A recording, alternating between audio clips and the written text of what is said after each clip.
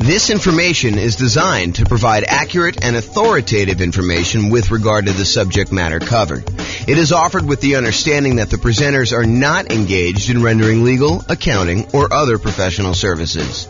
If legal advice or other expert advice is required, the services of a competent professional should be sought. Welcome to the Santa Clarita Real Estate Investing and Real Estate Financial Planning Podcast. Learn all about investing in real estate in Santa Clarita, California, with a combination of real estate financial planning and modeling with numbers specific to Santa Clarita, plus syndicated, more generalized recordings of live and pre-recorded real estate investing classes, not all of them specific to Santa Clarita. Be sure to stay tuned after the podcast for a message from our sponsors. Well, good morning. Welcome, everyone. I am your host, James Orr, and today we have a class that I think is going to surprise a lot of folks. What if I told you, this sounds like such a sleazy, infomercial pitch, but go with me for a minute here. What if I told you I could save you, on average, 4 years off of financial independence, 4 years of working at a job that you don't like, and have you be able to be financially independent 4 years earlier? Or what if I told you it was 7 years on median? And what if I told you, because everyone's all crazy worried and paranoid right now, we've seen interest rates rise over the last, year and a half or so, whatever it's been. They went from all-time lows. How quickly we forget that they're all-time lows, not just lows, but how quickly we went from all-time lows to not even all-time highs. I mean, just more like reasonable ranges for mortgage interest rates, kind of in the middle range of what we would see normally. What if I told you that I could help you avoid having to deal with higher interest rates completely?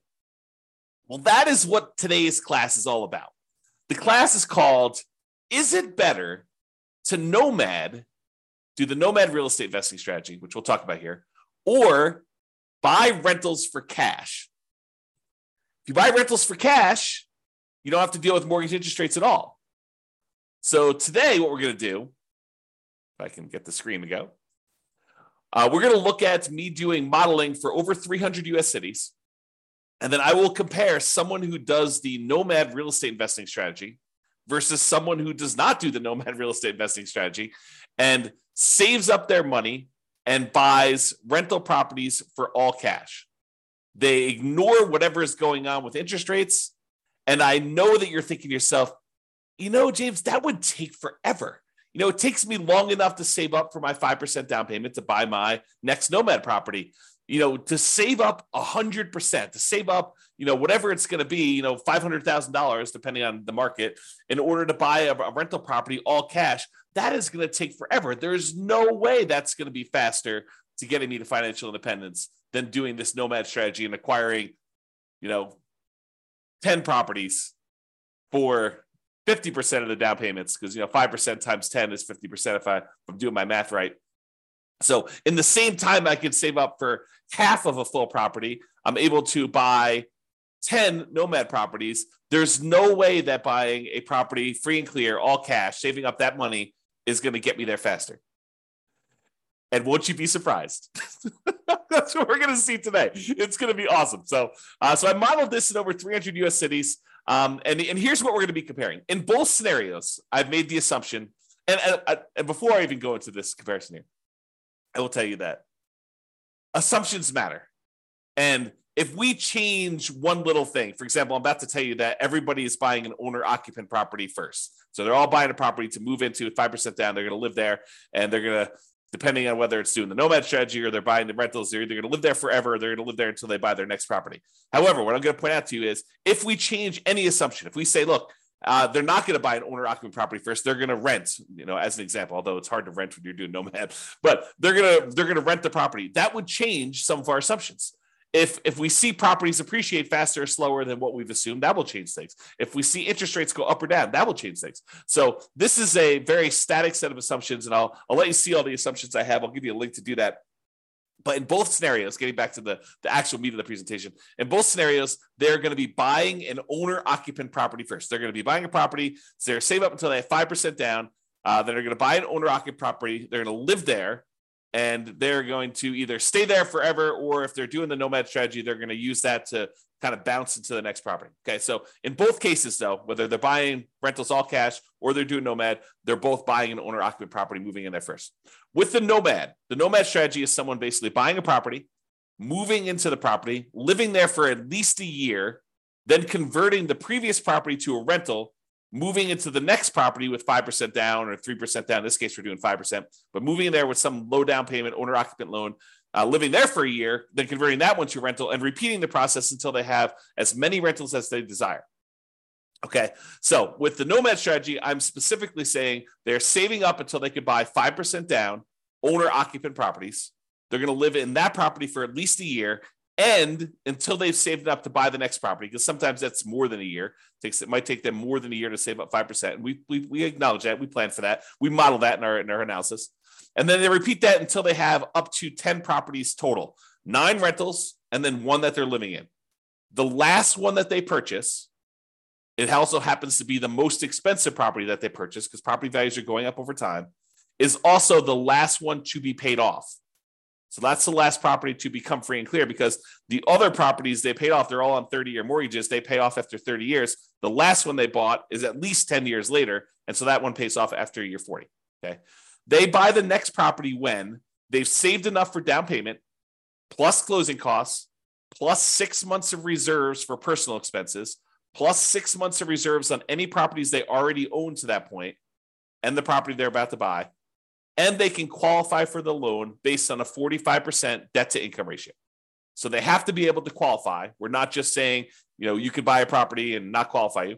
And you need to have the down payment, you need to have the closing costs, you need to have the reserves. The only thing more conservative I probably could have done is to say you need to have any negative cash flow saved up, which we're not going to go over here, but that is probably a more conservative thing for us to do. Okay. So that's what the Nomad people are doing. The buying rentals for cash people, they're going to buy an owner-occupant property. They're going to move in there. They're going to live there forever. Then they're going to save up until they buy properties for all cash with closing costs and reserves. They're not getting any loans at all except for their initial owner-occupant purchase where they move in. And they're going to buy up to 9 rentals this way. Although I will tell you, because you have free and clear properties, and the cash flow on a free and clear property is so much better than buying a property with little down or even regular 20%, 25% down, you need a lot fewer of these in order to qualify to be financially independent. Okay. If you want to see my detailed modeling of all this stuff and be able to kind of mouse over on the charts and see my assumptions and drill down to stuff or see any updates, because if I change any of the numbers, those numbers will change. You can go to the link on the page. I'll put that in the show notes if you're listening to this on the podcast as well. That way you can click through and watch it. Okay. So one of the things we're going to measure is how long it takes them to be financially independent. The other thing we're going to measure is what their net worth is at year 40. So we're going to arbitrarily pick year 40 and say at year 40, what's their net worth? And also how many months or years it takes for them to be financially independent. And so I should probably define for you what financially independent means to me so that you understand what the math is. So they're financially independent when the income from their investments exceeds their expenses. And each city has its own expenses. If you live in a more expensive city, you make more money, so your savings rate is higher. I mean, the dollar amount you're saving, it changes based on what city you're in.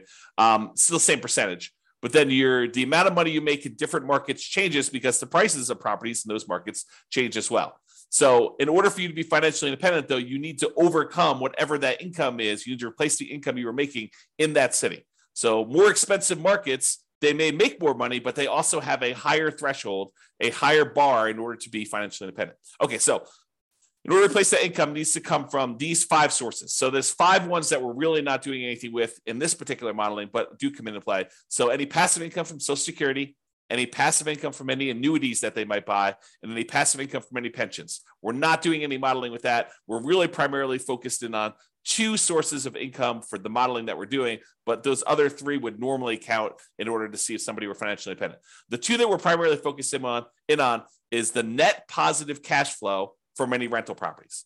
So you take all the income they're getting from their rental properties and you subtract out all the expenses they have on that property, vacancy, principal and interest payments from their mortgage if they have one. Some of these guys are buying free and clear.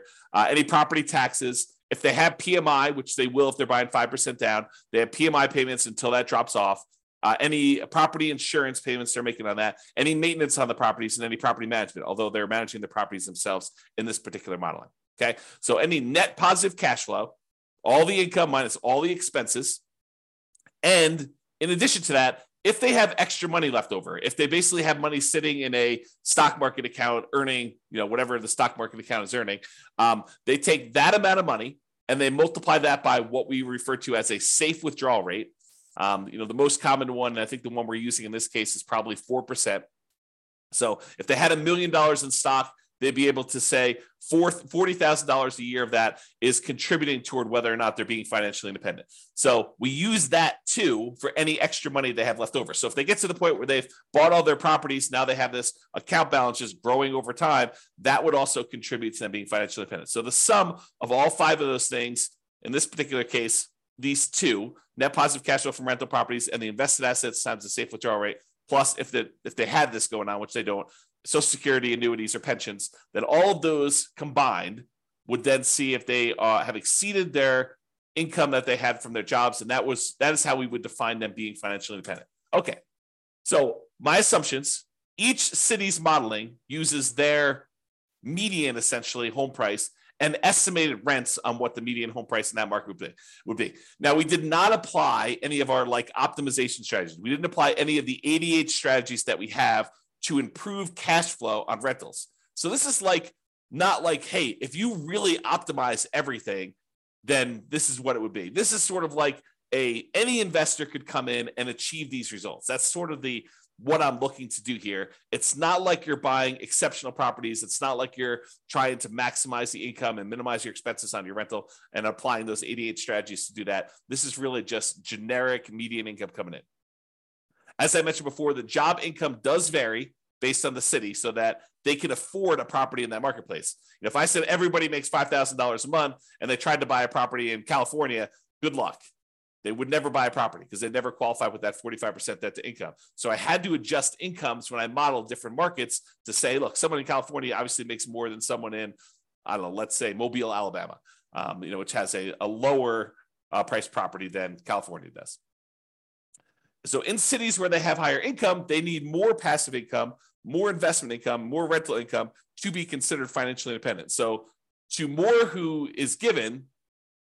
those who more is given, more is expected in order for them to be financially independent. It's another way of thinking about that. We do start everybody with just enough for a down payment to buy a 5% down owner-occupant property with closing costs.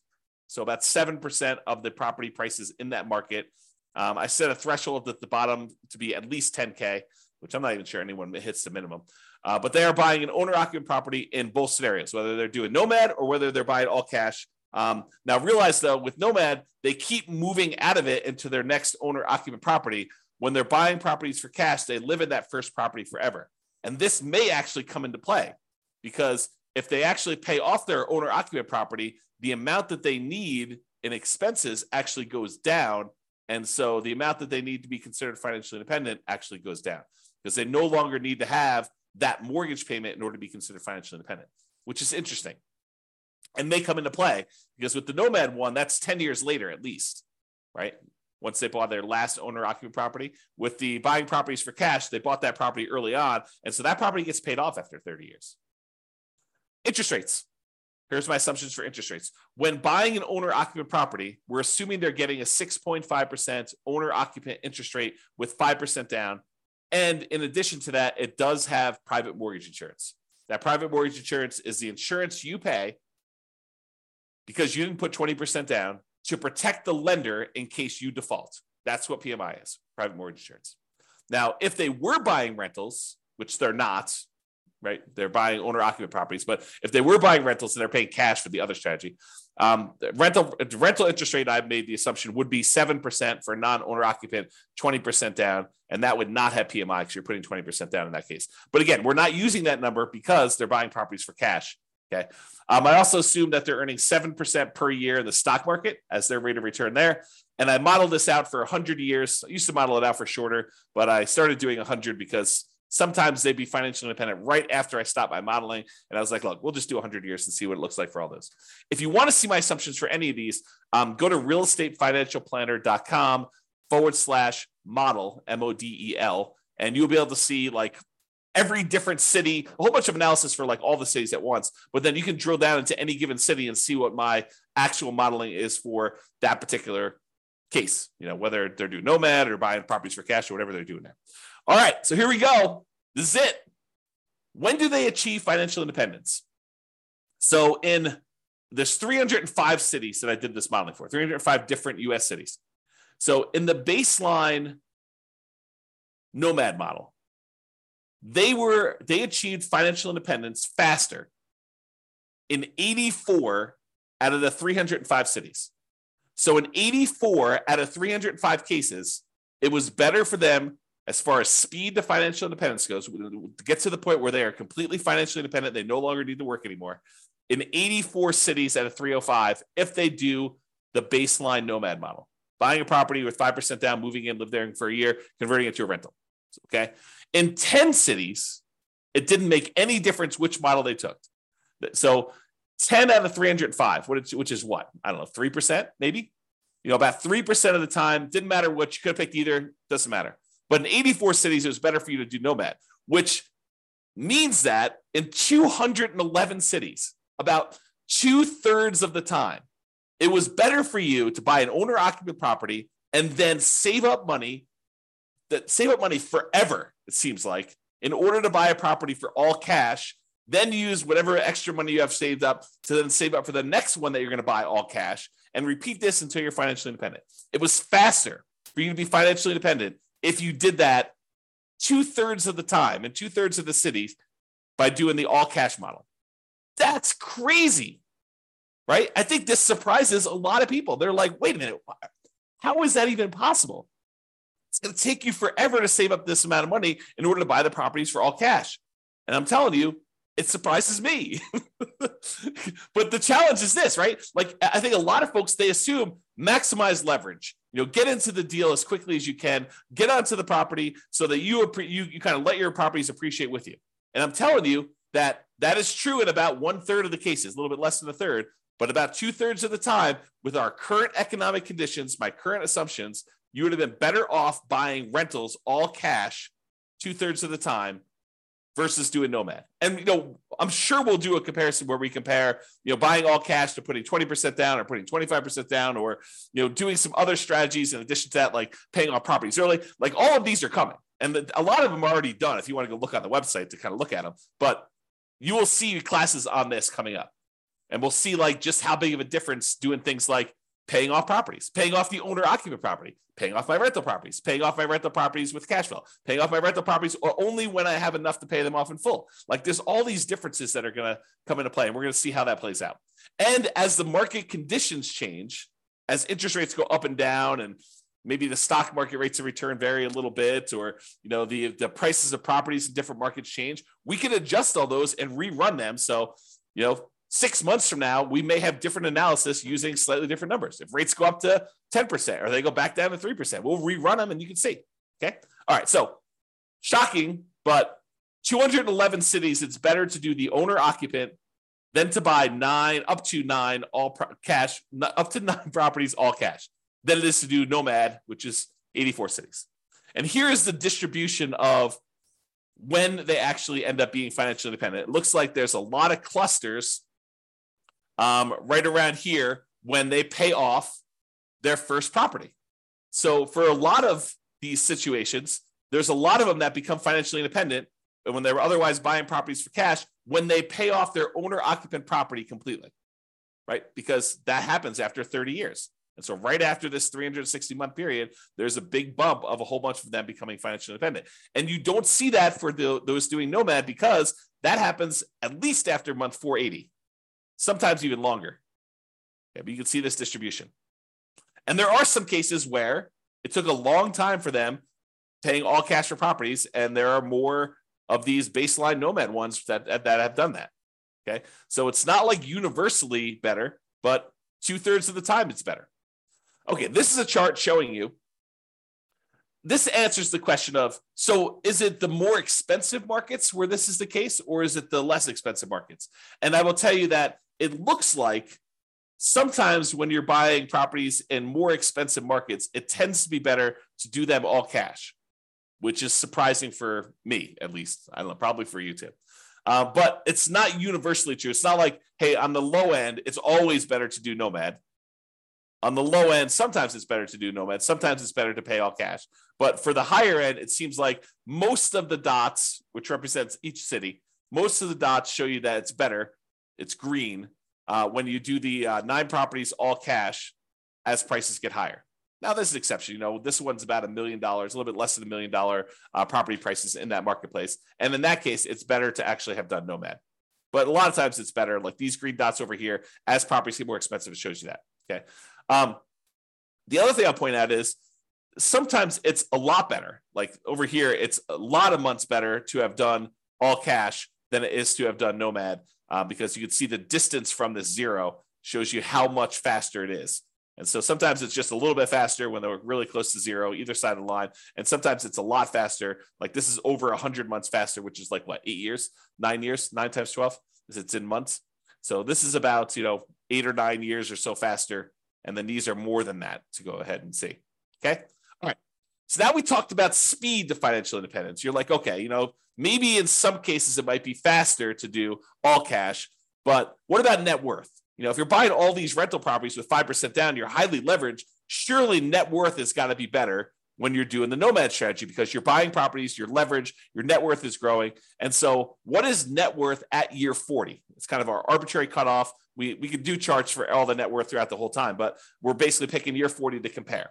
And I will tell you, in 245 of the cities, out of 305, 245 out of 305, which I think is about 80%. I'll ballpark in that. I could be wrong on that, but I think it's about 80%. 80% of the time, your net worth is higher if you did the Nomad strategy. So 80% of the time, you'd have a higher net worth if you did the Nomad strategy. 47 cities out of 305, you would have a higher net worth if you did the all cash model. And in 13 cities, it didn't matter at all. Okay. So realize that we're kind of splitting our goals here. If you want to be financially independent fastest, the majority of the time, it's better to do the all cash ones. If you want to have the highest net worth, it might be better for you to do Nomad. Crazy. You have to make a decision. Do I want FI or do I want highest net worth? And sometimes it's a combination of those, right? Sometimes you're willing to do a little bit of each. Maybe you don't, not that we did this today, but maybe you don't save up until you have all cash. Maybe you save up until you buy the property with 50% down. And we can see what that would look like if we decide to model that in the future. All right, here's the net worth difference.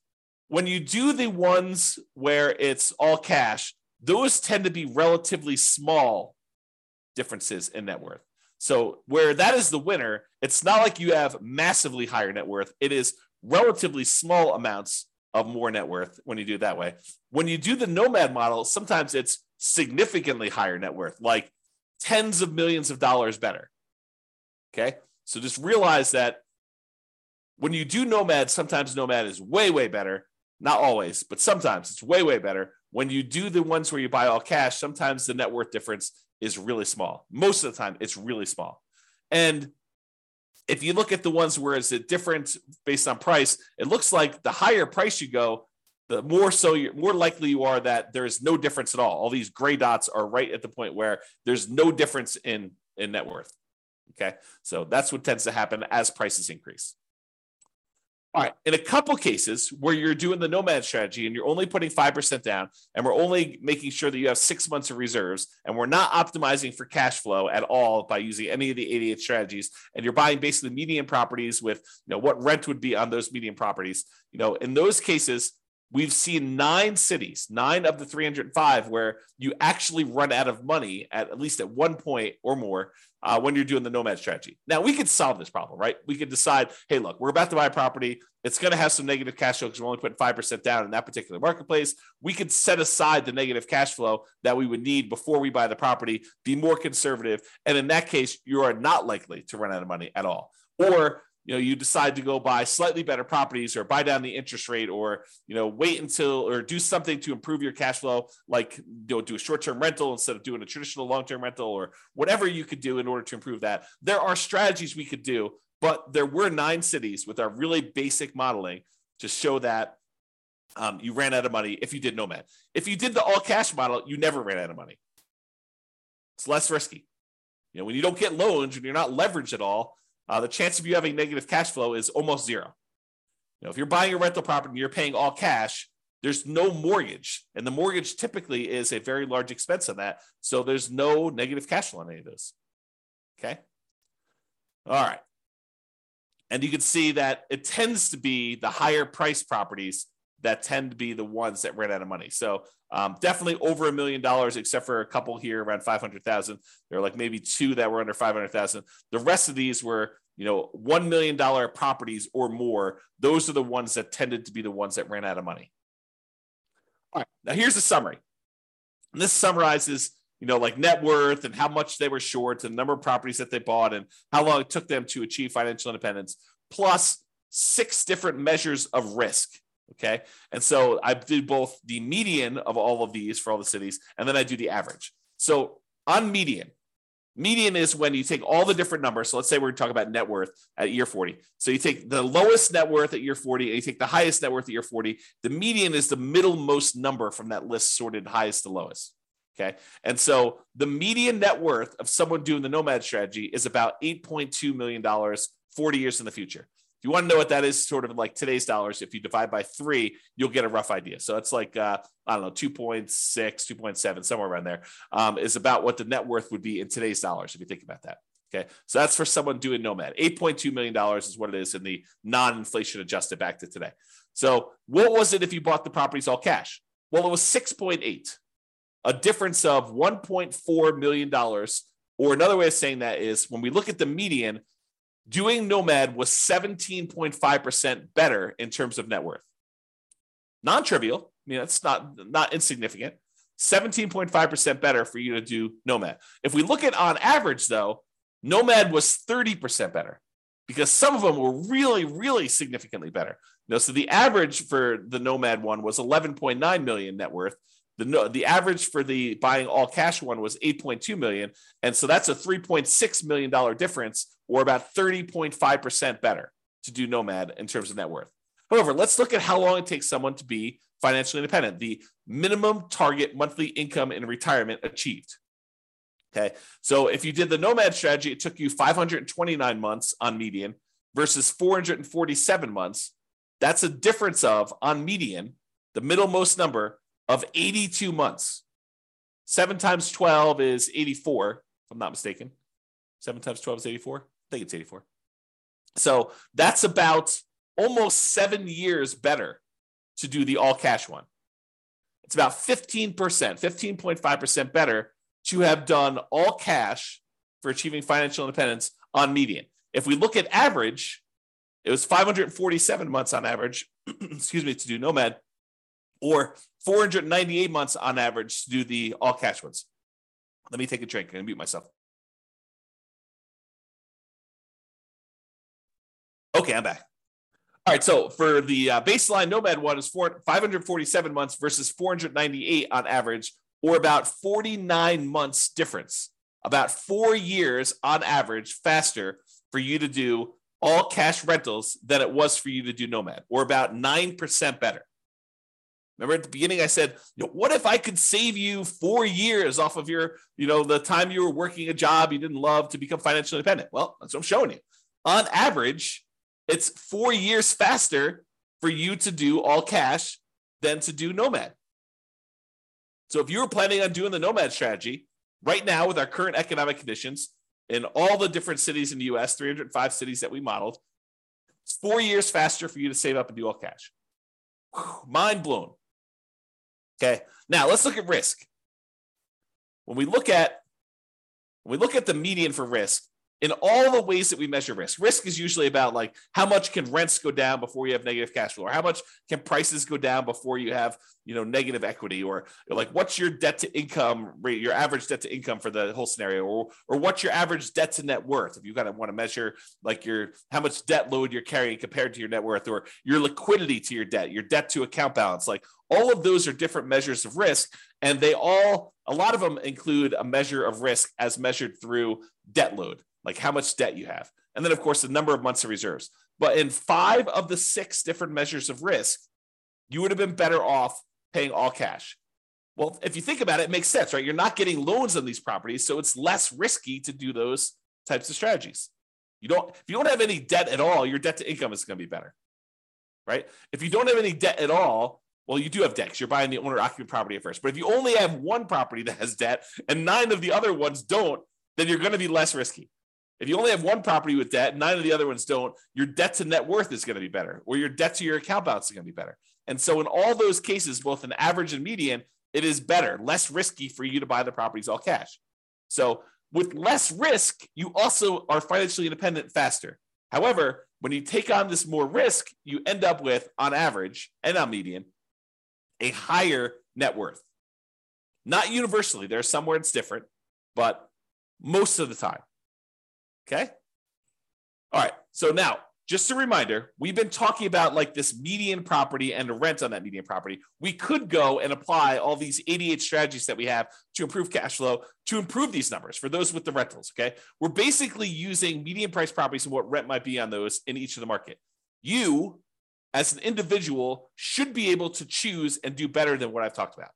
And I do model some of those improvements and the impact and some of the other things we're doing where, I'm saying you're getting better rent or buying at a discount, or, you're buying a slightly different price property or whatever. Now, if you are an expert in your local market and you want to help me improve the kind of numbers I'm modeling in your local market, please do reach out via email and I can update the numbers in our database, rerun all the scenarios, and get updated versions of both the individual cities analysis and also the aggregate analysis we've done on all 305 cities. So, just reach out to me and kind of tell me, hey, look, James, your numbers you're using for whatever market you're in that you're an expert at are slightly off. They're slightly higher. Be nice, by the way, but they're slightly higher than what they should be, or they're slightly lower than what they should be. I'm not looking for like the best case of, well, I did this deal 3 years ago and it was amazing, and so we should use that for the modeling. No, what I want to use is numbers that any real estate investor could go in and achieve. I don't want to set this bar and say, the top 5% of investors in that market who are just like destroying it, they're crushing it, they're doing like most amazing that they possibly can. I don't want to use those numbers because it's unrealistic for others to achieve that. So I want to use the numbers that any real estate investor that goes into that market could use and realistically achieve. But if you want to come help me and do those numbers, great, let's do those. Let's improve the numbers. We'll do the analysis again for all the different models we've done for your city. And then it'll also update automatically and all the aggregate stuff. So if you are, reach out and do that. Now, when you're doing the Nomad strategy, where you're buying a property, 5% down, you're moving into the property, you're living there for at least a year, you must be buying properties in that local market. But when we're buying properties all cash, or we're buying properties even with 20% down or 25% down or 15% down, non-owner occupant investment properties, and we're not moving into them, we technically don't need to be buying in those same marketplaces, right? If you live in a really expensive market where the economics of buying rentals are really hard to make work, like you're buying properties where the rent is really low compared to what the price is, and you can't make them cash flow, you don't have to buy in that same market where you live. You could say, why don't I go to another market that has better cash flow economics and buy those properties elsewhere? So if you're doing Nomad, you have to, by definition, do it in your local market, unless you're willing to move markets, and then you're not doing it in that market anyway. But if you're doing it in your local market because you're doing Nomad, you have to be buying properties because you're moving in and living there. If you're doing any other strategy where you're buying investment properties, non-owner occupant properties, all cash, 20% down, 25% down, 15% down, 50% down, 75% down, doesn't really matter. You can buy in better markets and improve your cash flow. So it should be better than what we're even showing. Okay. So I just wanted to point that out as an obvious point, but hopefully it's obvious to you. All right. So in conclusion, in our current market conditions, current price, current interest rates, current rents in 305 US markets, using what I would consider to be less than ideal median price to rent properties, buying properties all cash, tends to outperform the Nomad strategy for speed to financial independence and lowering of risk. However, you tend to have a higher net worth when you do the Nomad strategy. So your standard of living, another way of saying this is your standard of living in retirement will probably be higher when you do the Nomad strategy. The market does matter though. In some markets, it's better to buy all cash, and in others, it's better to Nomad. Generally, getting loans, especially 5% down, high loan to value, tends to be riskier whenever we measure risk with debt. So it's best if you look at your specific market and apply as many of the 88 cash flow improving strategies as practically possible to improve on your own implementation. And you can go to realestatefinancialplanner.com/model to drill down into your own city and see this. That's all I got. Hope you enjoyed it. Hope my kind of like sleazy sales pitch of what if I could show you a way to not be working for 4 more years? I mean, I do feel that's true, but I also feel like it just sounds sleazy, right? So I hope, though, that motivated you and you were intrigued, as I was, with this particular modeling of the real estate investing stuff. So this has been James Orr. Have a great day, everybody. Bye-bye for now. With home prices up, mortgage interest rates up, and rents up, but not quite enough to counteract the higher prices and interest rates, cash flow on rental properties in Santa Clarita is harder than ever. Book a call with the Real Estate Financial Planner to apply our proprietary 88 strategies to improve cash flow on your rentals.